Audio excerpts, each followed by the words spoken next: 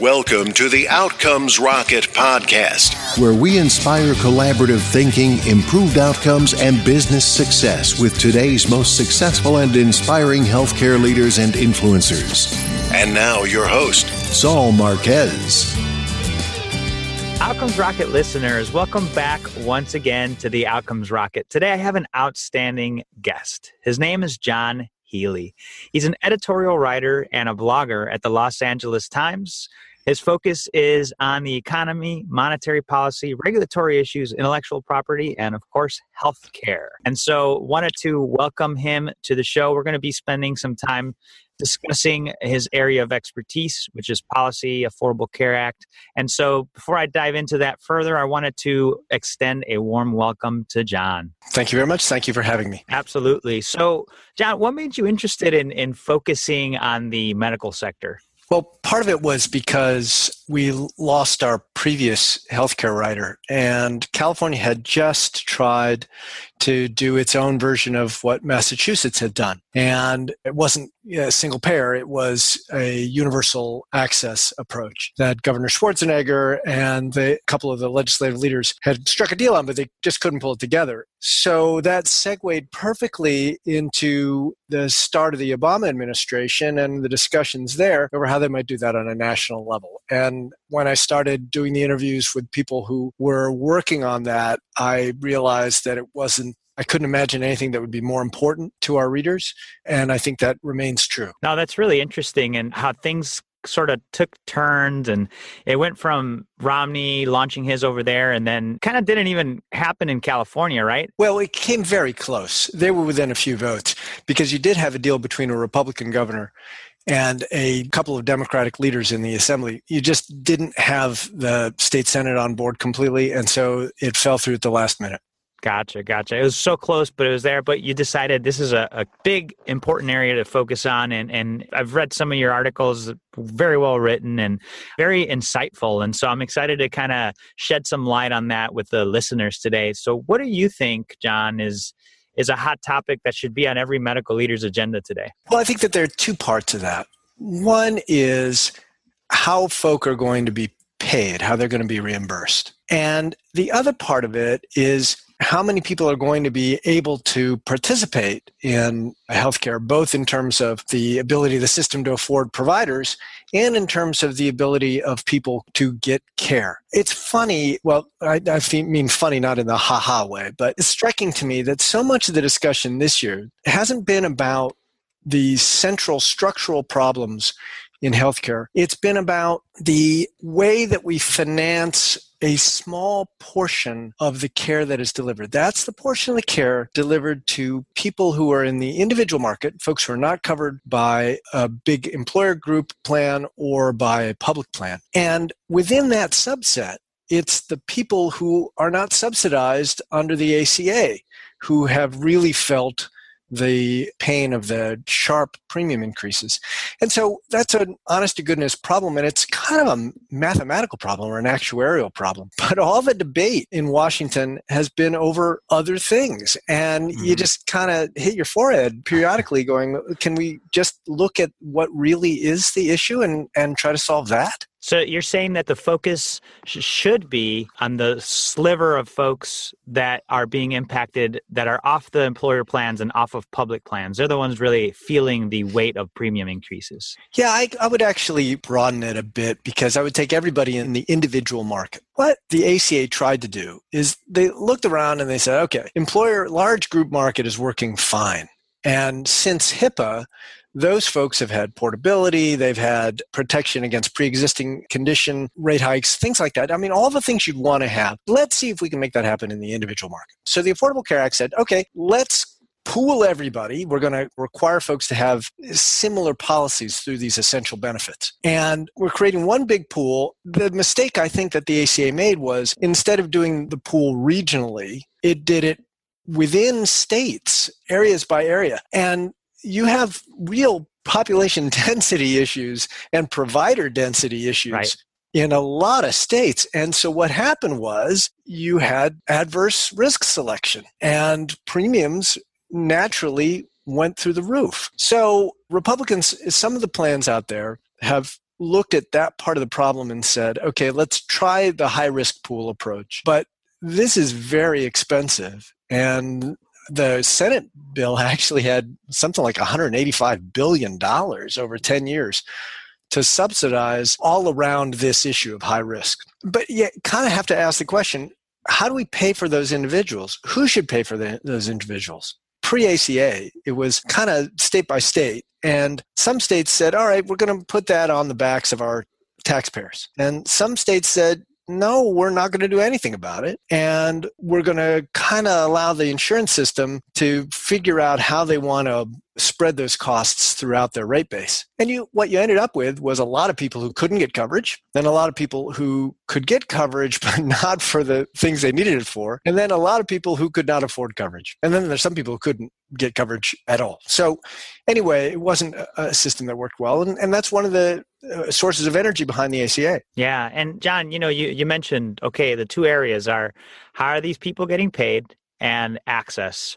And so we're talking about access right now. And as we dive into this topic, I mean, what are your thoughts on how healthcare providers, insurance companies, other stakeholders like med device companies, how is this access or lack of access affecting the way that the economy is actually performing? It's inefficient in the sense that under federal law, folk have to get care for urgent needs. So you end up paying for some of the needs of the people who are uninsured, but you don't go about their problems in an efficient way at all. So what you really want to do is bring everybody under some sort of coverage umbrella so that you can manage their care. And then you can say, okay, here's what you need. And ideally, you have a lot more attention paid at the primary care level. Here's what you need to effectively stay healthy. And then once you've fallen out of that basket of lucky people who are healthy all the time and you have a chronic condition, okay, here's how we're going to manage that. And here are the devices that are going to work for you. Here are the medicines that are going to work for you. Here are the routines that you need to embrace. And then how do you have somebody stay on top of these patients so they actually follow up? I think that what providers will tell you is one of their big frustrations is making sure people do what they're told to do. So that massive inefficiency, the Affordable Care Act tried to address first by bringing more people under the insurance coverage umbrella, and then second by looking at how the payment system has incentives that aren't lined up the right way. They aren't in line with the incentives that we as payers have. We want to make sure that we come up with a way to incentivize everyone in the system to keep people healthy as opposed to incentivizing people in the system to treat illness. Right. It's a 180-degree shift, and it's very difficult. And it's exceptionally difficult when people are not insured. Yeah, John, no, that's such a great point. And this fee-for-service versus fee-for-value has definitely been a big debate. And let's call out the elephant in the room. What's happening today, there's a lot of uncertainty, Obamacare, Trump care. Can you give the listeners a little bit of insight into what's going on? Well, as of this moment in early September, we are down to the last 3 weeks before the reconciliation bill that Republicans wanted to use to repeal and replace Obamacare expires. When on September 30th of this year, that bill goes away. So there is one last push to do a bill that would repeal and replace. The bill is sponsored by Senators Cassidy and Heller and Graham. It would be essentially a block granting of every bit of money that the federal governments give to states for Medicaid expansion and the Affordable Care Act subsidies. But it wouldn't simply say, okay, here's what you're getting today, you're going to keep getting that. What it would say is we're going to kind of hit the blender button and we're going to distribute the money in a little bit different way. So there'll be some states that are absolute winners under this, and then a bunch of states that are losers.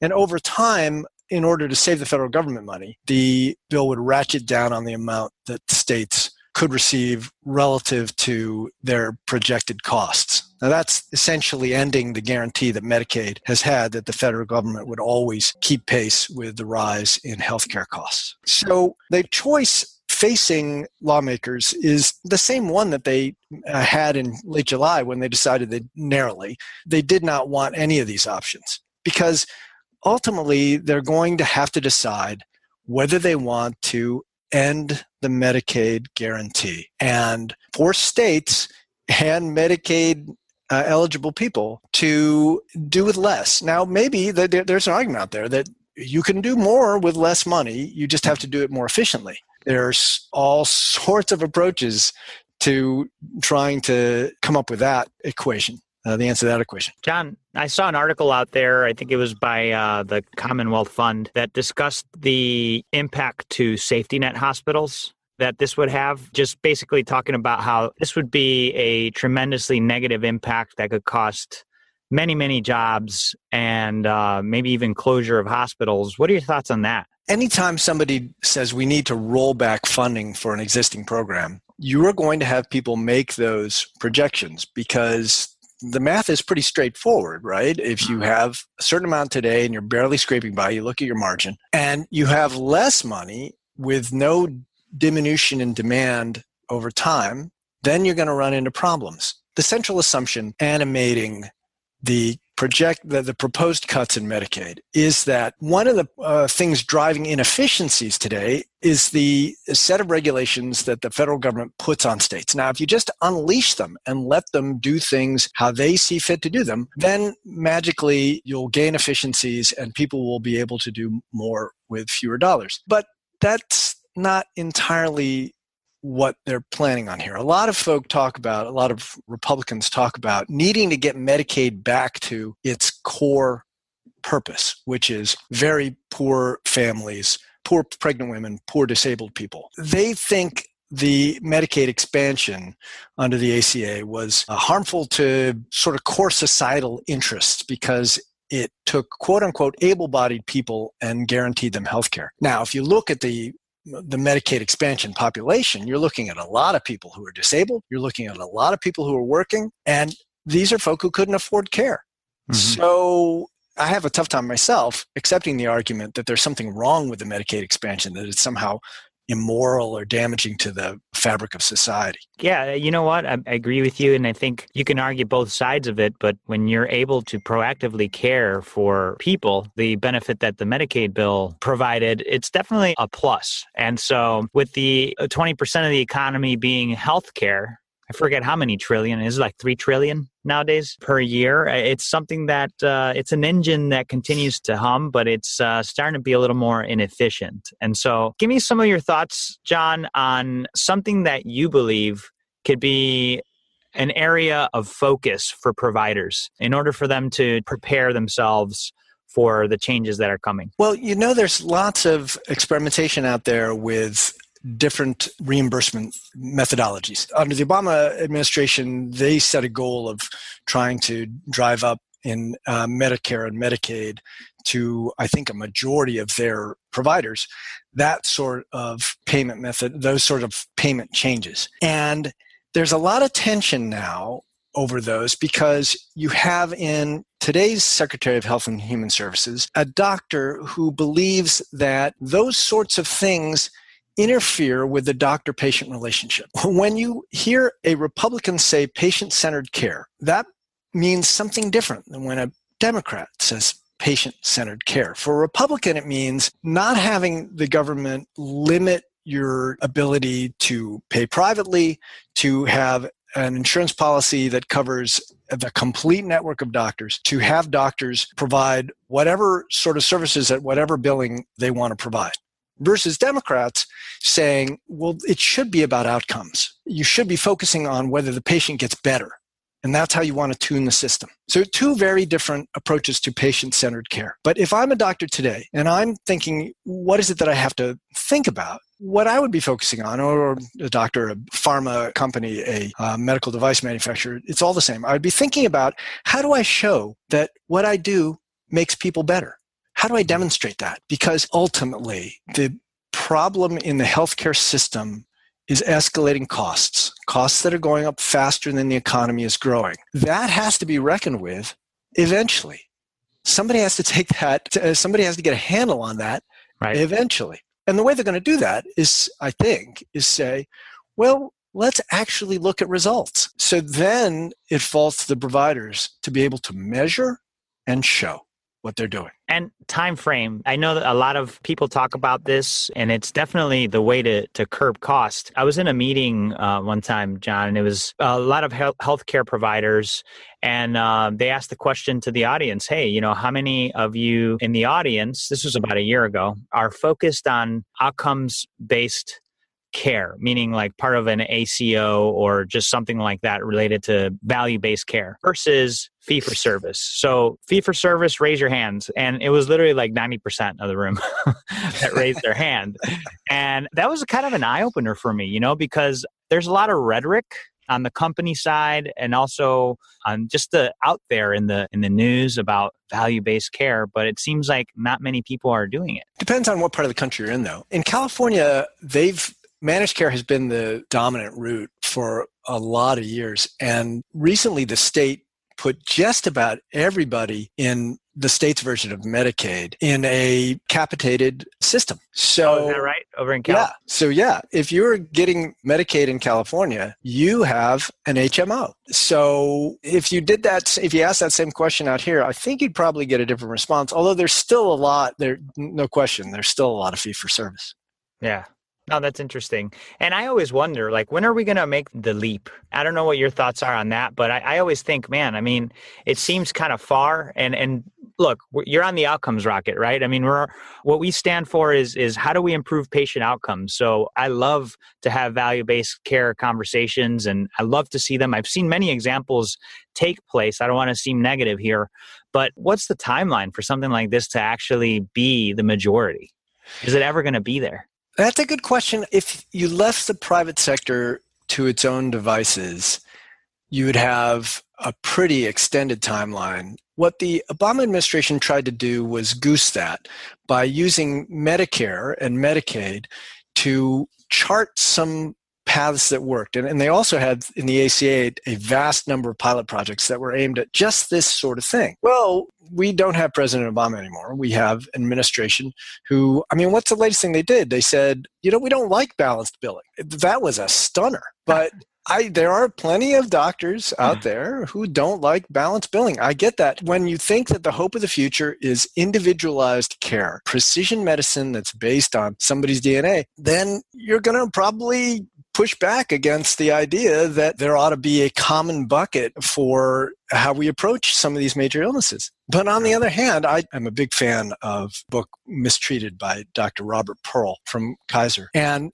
he talks about how the absence of best practices around simple things like sepsis, and I don't mean simple as in easy to solve, but common things like sepsis, leads to untold unnecessary deaths. And so the thinking behind stuff like balanced billing, just like the thinking behind a value-based approach to reimbursement, is a lot of these problems have been worked out for the vast majority of patients. Can we not try to push the industry, instead of thinking every patient is unique and therefore we have to start from zero with each one, into a modality that says, okay, this person is most likely to fit into this bucket. Let's try that. Here are the best practices associated with that. And we're getting good outcomes from these practices in some huge majority percentage of the time. Yeah, that's not going to work with some illnesses, no question. I mean, right. Things like glioblastoma or other complex cancers that are really individualized, you're not going to be able to do that. But a hip replacement? Absolutely. Yeah, you could definitely do it with a hip replacement or, you know, some cardiac procedures, just the typical areas where they, I think, have focused bundle payments. Absolutely. Yep. And there's going to be those outliers, like you said. And that's why you're seeing not just government, but payers, big companies, insurers, CalPERS, the state of California public employee retirement system, which covers retiree benefits for hundreds of thousands of Californians. They went the bundle payments route on joint replacements. And they worked out something with a couple of the big providers here and said, look, this is what we're going to pay for this. Are you in or not? And I think there's going to be more of that as the time comes and the silver tsunami is upon us. And I think it's definitely going to be an area where we start seeing more of that. Another thing that we're going to see more of, and this, I don't know if this is encouraging to providers or discouraging, but here in Los Angeles, the county has started using Medicaid dollars to pay for housing for homeless people. And they did that because they found out through the data that people who are homeless end up consuming a ton more medical services than people who have a steady roof over their heads. Mm-hmm. So they thought, well, look, and Medicaid agreed that they could do this. Let's actually use some of these healthcare dollars preventatively to put people into housing. And when payers do more and more of that, then providers are going to have to say, I need to be part of that too. I need to find a way to be part of a payment system that rewards me when my people don't come to see me. John, that's a really good point. And I feel like this is an example of how healthcare is actually more, you could influence it better outside of the hospital. In the hospital, that's sick care, right? Yep. Healthcare happens outside. And I think it's really smart that Medicare, I mean, in my opinion, I think it's smart that Medicare is making these approvals for them to be able to use it on housing. Agreed. Makes a lot of sense. So listen, I just looked at the time and we're running. I've really enjoyed this. Why don't we jump into our little section where we do the lightning round? You'll be able to recommend the book and then we'll have to conclude with some of your closing thoughts. But I've really enjoyed the time here today. I know for the listeners, probably been able to get a lot of good insights from you, John. So really appreciate you going into these things with us. Let's pretend you and I are building a leadership course on medicine. It's the 101 course of John Healy. And so I'd like to write out the syllabus with you. Just get some brief answers to the following 4 questions. Ready? Okay. All right. What's the best way to improve healthcare outcomes? To measure them. What is the biggest mistake or pitfall to avoid? Assuming that people will do the right thing for their own health. Love that one. How do you stay relevant as an organization despite constant change? Deliver services that people actually want, not the ones that you think that they want. What is the one area of focus that should drive all else in the organization? Efficiency. And finally, what's the book you would recommend? I know you mentioned Mistreated. By Robert Pearl, yes. I think that's a fantastic book, but just for grins, I'll also recommend Change Agent by Daniel Suarez, a look at a future when we really are customizing DNA. It's fictional, but it's really fun. That's a really good one. So Change Agent. Daniel Suarez. Awesome. So Outcomes Rocket listeners, there you have it. Anything that we've discussed here today, you'll be able to find on outcomesrocket.com/John Healy, and all the news links, all the show notes, as well as the best place to get a hold of John, which he'll share here right now. So, John, why don't you go ahead and share your parting words as well as the best place where the listeners could get a hold of you? I am a policy wonk here at the LA Times. I'm in the opinion section, so I'm always looking for help understanding how Washington and state capitals interface with providers and whether they're doing the right thing for them or the wrong thing. So I'm interested in all that stuff. And the way to reach me is via email, jon.healey@latimes.com. John, super thankful that you spent time with us today. Looking forward to just continuing checking out what you're putting out there and just continuing to get insights from you. Thanks so much. Thank you. Thanks for listening to the Outcomes Rocket podcast. Be sure to visit us on the web at www.outcomesrocket.com for the show notes, resources, inspiration, and so much more.